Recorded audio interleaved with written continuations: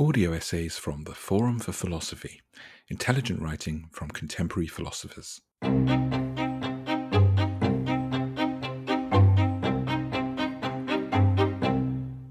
Margaret Hampson is a lecturer in the Department of Philosophy at the University of St Andrews. Here, she reads her essay, Fake It Till You Make It, based on her article, Imitating Virtue, published in Phronesis. What is it to be a good person? Is it the sum of our actions, or something deeper about ourselves, about our character? And how do we develop a good moral character, and raise children of good character too? These are questions with a long history, at least as far back as the ancient Greeks. The notion of becoming good and shaping our moral character is at the heart of the major Greek ethical systems, especially those of Plato and Aristotle. Here, the notion of being a good person is captured by the concept of moral or ethical virtue, and exemplified in the figure of the virtuous person. Importantly, for both Plato and Aristotle, being virtuous is not merely a matter of acting a certain way, of doing just, moderate or courageous things, repaying our debts, refraining from overindulgence, standing firm in battle, and so on. Rather, being virtuous means being a certain sort of person, having a certain sort of character. Aristotle captures this condition in the following way. The virtuous person is one who knows or understands what is the fine or noble, kalon, thing to do in a given situation, who wants to do the fine thing, and who does it because it's the fine thing to do. What's more, this is not something occasional, but a firm and unchanging state. He also says of the virtuous person's emotional responses, such as anger or fear, that she experiences these at the right time, towards the right things, in the right way, and so on. This is undoubtedly a demanding state. But Aristotle thinks that this can be achieved by practicing virtuous behaviours, despite not yet being virtuous ourselves. Thus, he writes in the Nicomachean Ethics, men become builders, for instance, by building, and lyre players by playing the lyre. Similarly, then, we become just by doing just things, moderate by doing moderate things, brave by doing brave things. What Aristotle says here strikes me as broadly correct. It's hard to see how, without the practice of sharing, someone could become a generous adult. Someone who shares unprompted and who does so without reluctance because it's the right thing to do. Yet at the same time, Aristotle doesn't offer as much detail. If action alone doesn't make a person virtuous, what is it that happens when we practice virtuous actions that can result in the development of a virtuous character? I propose that the concept of imitation can help us here. As human beings, we have the capacity to make ourselves, for periods of time at least, like other people. We can do this through our actions, our mannerisms, our voice, and so on. This capacity to imitate others is, of course, the foundation of drama. It's what enables actors to present themselves as characters on a stage or screen, whether as Queen Elizabeth or Medea. It can also be used for more malign purposes, to deceive others into believing we are someone other than we are.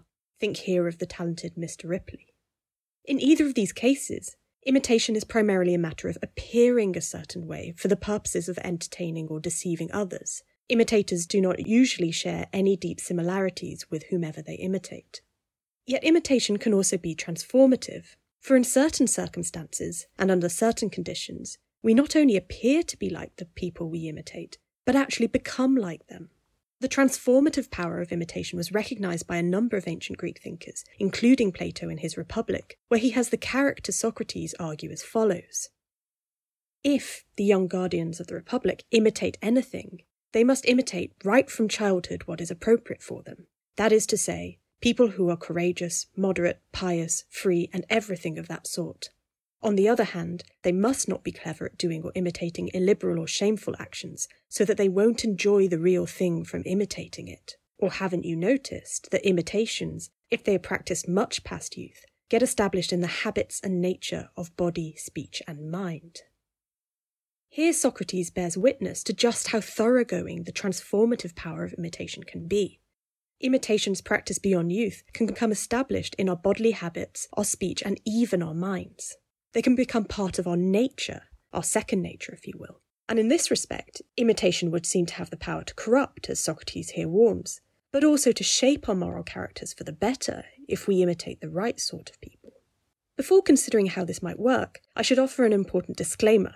Aristotle himself doesn't say that we become virtuous by imitating a virtuous person, nor does he use the Greek term for imitation, mimesis, anywhere in his account of moral development.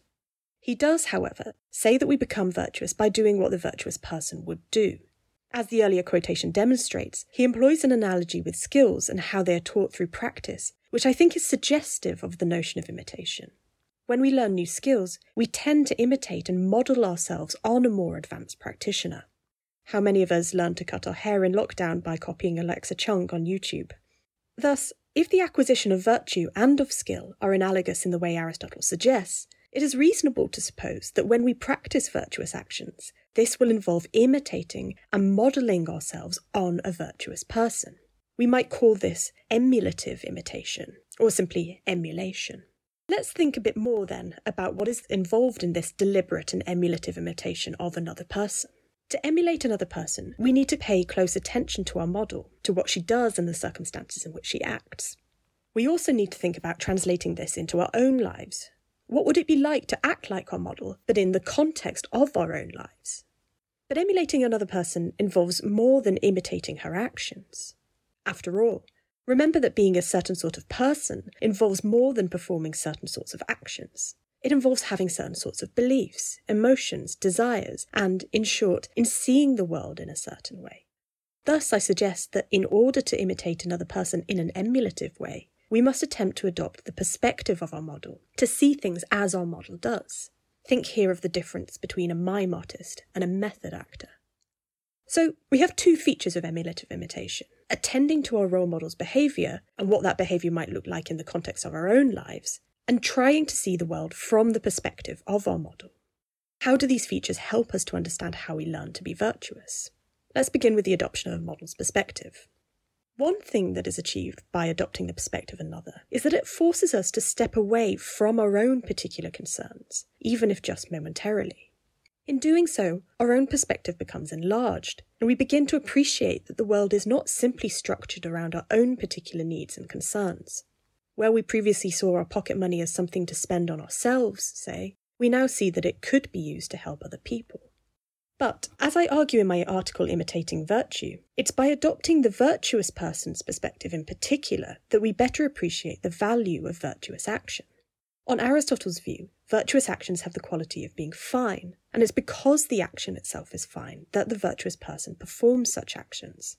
Indeed, whilst Aristotle says little explicitly about the nature of the fine, various remarks in his Ethics suggest that to see an action as fine is all the motivation needed to perform it. Importantly, to perform a generous action because it is fine is consistent with performing it because it will help other people. That it helps other people might well be what makes this generous action a fine one. And it's these sorts of features that will be salient to the virtuous person. Thus, in adopting the virtuous person's perspective, we will be better positioned to appreciate the fineness, the goodness, if you like, of virtuous actions, which we may not have appreciated before. And in order to consider what it would be like to act like the virtuous person, we must consider our own situation from their perspective. In doing so, we learn to see opportunities to engage in fine action and be accordingly motivated. Over time, this way of seeing becomes our own.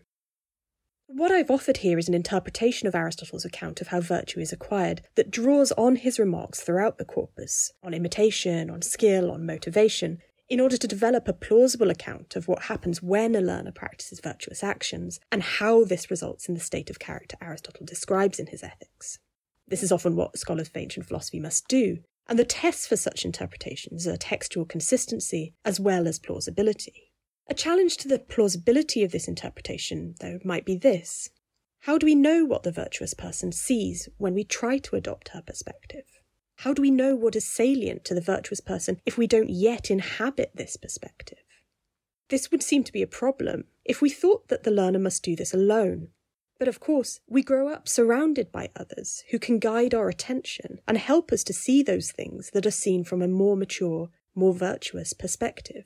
In any case, if this interpretation is correct, then the development of virtue would seem to be significantly dependent on the presence of others. But since, as Aristotle famously writes in the Politics, man is by nature a political animal, this shouldn't be at all surprising.